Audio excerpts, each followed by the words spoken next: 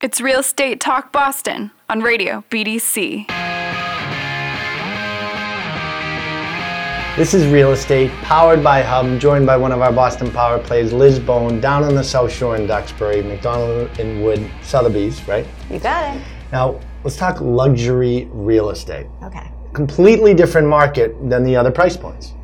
Oh, absolutely. And completely different waves of activity. It's a bit unpredictable. I think a lot of times, because we're coastal, people think the luxury market's only going to be in the summer. In fact, my highest transactions that I personally have in what would be considered a luxury market have been in the winter months, surprisingly so. And then we see waves. The last 2 seasons, there seemed to be higher, there were more properties that sold. And for example, Cohasset may have had more at the beginning of this year, and we didn't have as many at the beginning, and now I'm seeing a little bit of a change. It's unpredictable. I'd be interested to see how the South Shore, Duxbury, Cohasset, Situate, Hingham compares to the North Shore, Gloucester, Marblehead, Manchester by the Sea.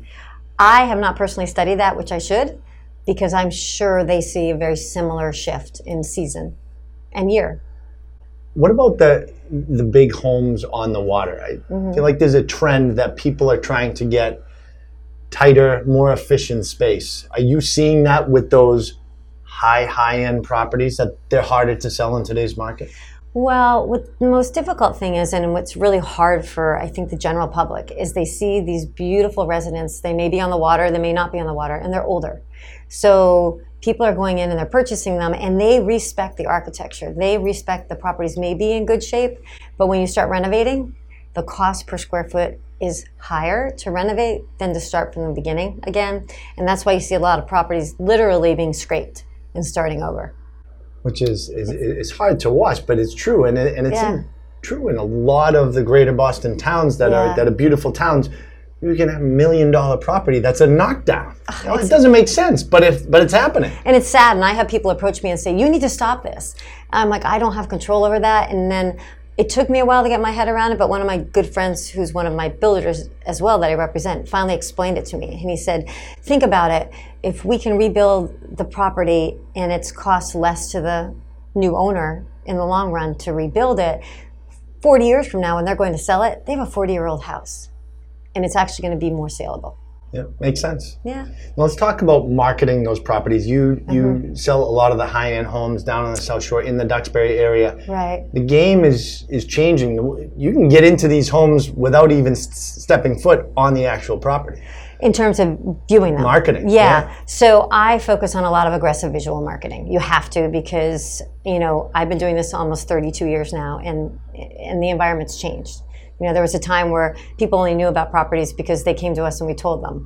Well, now everyone's online, so my goal is to have as much professional photography as I can, have walkthroughs. We're doing 3D imaging when they look into the property, and literally you can walk around and kind of see the house itself. And to that point, I had a funny story with that.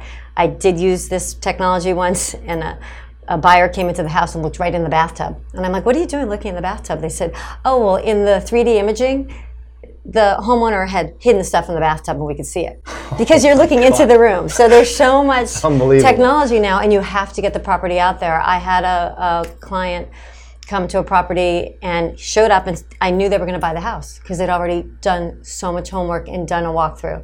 And it's brilliant. You have to get it out there. I'm a fan of your Facebook page. Thank you. I watch these videos on Liz Bone Real Estate page, and I watch it usually in the evening, maybe or maybe not, with a glass of wine in my hand, and dreaming about these homes. I mean, it's really amazing. You can see the home inside now. People expect it, and from the standpoint of a seller, they expect it. We have to, provide the highest quality visual aids to these properties, and then on top of that marketing, we also have to market the properties to the other agents.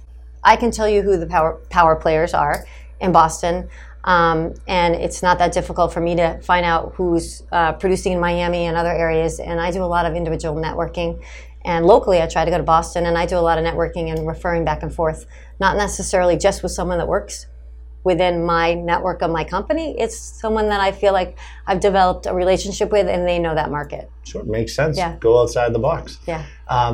let's talk about pricing.